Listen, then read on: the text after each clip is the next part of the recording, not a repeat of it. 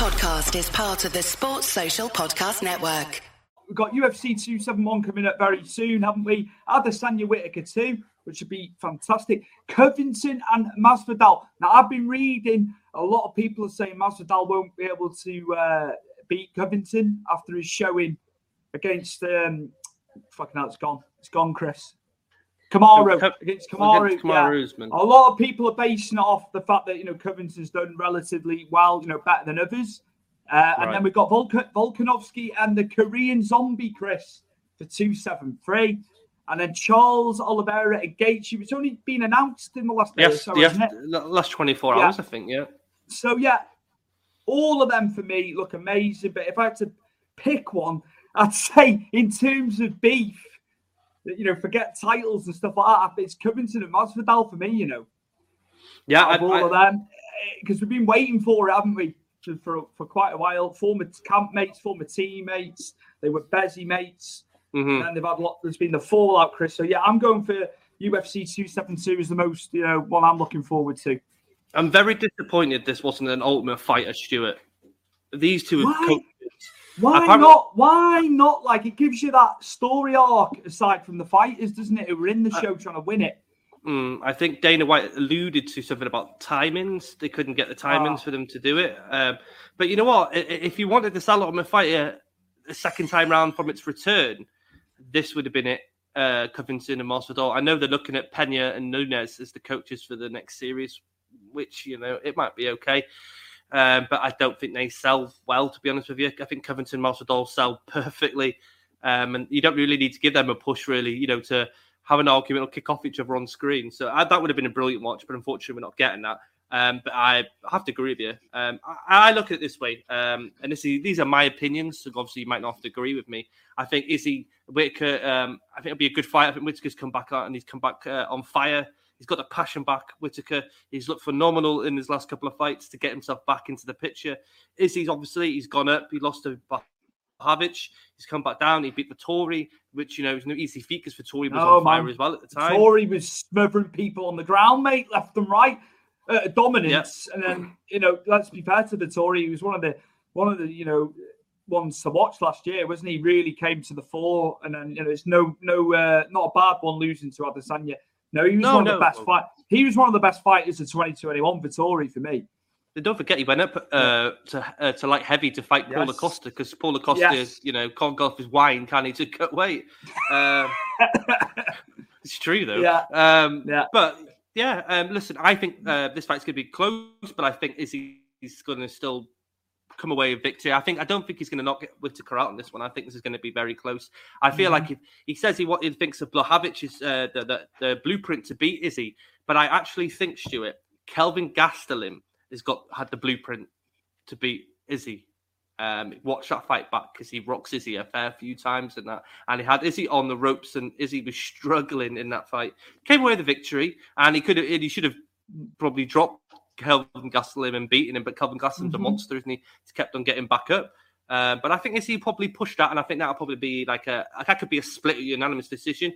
You say about Covington and Masvidal, I think Covington's is going to wet blanket him completely. I just think Covington is the next best after Usman in that division. Okay, obviously, I know we've got Khamzat Chimaev coming up, and him and Gilbert Burns are rumoured to be getting put together, which is a good contest to see where is Chimaev the real deal. But yeah, I think Covington's going to beat Masvidal. I don't know how Masvidal's going to react after being knocked out by Usman. You know what I mean? It can change a man. Volkanovski versus Korean Zombie. Very disappointed this is not Max Holloway. No, man. Oh, it's a shame. It's a shame, because Max has been really good, hasn't he? Off the back of losing to Volkanovski. Yeah. He's looked like one of the best he's looked in years. Yeah, and don't forget, his fight a few months ago against Yair Rodriguez was absolutely amazing. And they're both so technical on standing up. Well, you know, one's very good at boxing, an elite boxer, and Yair's an elite kicker. And it just showed in that fight, you know. Very disappointed Max obviously got injured. I know that Gigi Klingadze, who obviously fought the other week, Stuart, before we've come back, had an absolutely banging fight with Calvin Kattar. He obviously chimed in and laughed at this fight, but obviously laughs back at Giga now because he lost against Calvin Kattar. Hats off to Calvin Kattar, Stuart, because he was absolutely phenomenal that one. He stopped the kickboxing. You know, Chikadze was a world-class kickboxer before coming into the promotion. And he backed him. He kept him going backwards, didn't he? Perfect tactics from Keita. Yeah, I think Volkanovski quite handily beats Korean Zombie. Korean Zombie's looked very good coming back after an injury. He's been off a couple of good victories. I just think Volkanovski's too much for Korean Zombie. But, hopefully we'll get Max and Volkanovski set some point this year. But I heard that Max's injury is quite a bad one. So he could be out for quite a significant amount of time himself. But maybe we could see Volkanovski, if he beats Korean Zombie, maybe go up a division. We spoke about this in this last fight. Maybe take a dip in that pond, the weight above you. See how how you can do that. I think he's short, but he's just so powerful. I think he'd be a hit up there. I totally agree. I really do. I don't think it matters about him being like shorter. He's like a Mack truck for his size. Oh yeah. But there's possibilities in that, maybe Calvin Kate could get a title shot after shutting down Gladzy that way, But then we've got Arnold Allen in that division as well, Stuart, and he's been obviously matched with Dan Hooker. Co-main event in London. Which just makes you think you want to be there in person, but like tickets are going to be going like hotcakes, and then you're going to be getting charged maybe 2, 3 times, 4 times as much on the second-hand market, if you will, on the resale market. But yeah, Chris Oliveira, obviously lightweight champion against Gaethje, where Gaethje's been fantastic. I think, does he pose a bigger threat than Poirier did to Oliveira in your mind in striking terms? The leg kicks is what I think is what people don't really look at I know a few people do, but they always talk about Gaethje's the chin and his striking. It's his leg kicks that are killers, Stuart.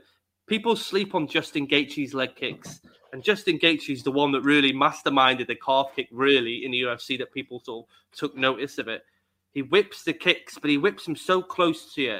You struggle to get, to check him or get out of the way of them. And you saw with Michael Chandler in the last fight, and he's come out and said he actually found that fight boring, Stuart, which is madness to think. But hey, brains of a fighter. It was a war of attrition. It was a war of attrition. That one, boring. Right. You're gonna have to extend off that. Why was it boring for him? I think because he sat back. I think it's because he sat back and he couldn't unload. It's one of them. Listen, Gaethje Oliveira is an interesting again, because it's striker versus grappler. But obviously we know that Oliveira is getting better with the strikes, and Oliveira, he's getting a different range of skill set with his striking now. A bit better boxer than he was, 4 or 5 years ago. But this is going to go to the ground, and I'm telling you this now. Oliveira is going to submit Gaethje. He can't get caught though, because I think Oliveira's got that chin that does get caught, and he does get put on his back. And I do think Gaethje. I just think this is going one way, and I think it'll be close to begin with, but I think Oliveira will sort of break away, and I think he'll submit Gaethje. Had any comments on this? Have people been picking what they want to see? Have you had anything? We had Rom, actually. Rommel has just put one out here. UFC 272 is the most intriguing of them all. So yeah, he's going with out of all 4, which is madness when you've got 3 title fights. But that the beef, we've seen it time and time again. Sometimes beef and all the stuff outside of the cage makes them more people want to watch, don't they? It doesn't necessarily mean because it's a title fight you want to see it more. Well, you're gonna love the co-main event, Stuart, if it gets booked. Right. Sports Social Podcast Network.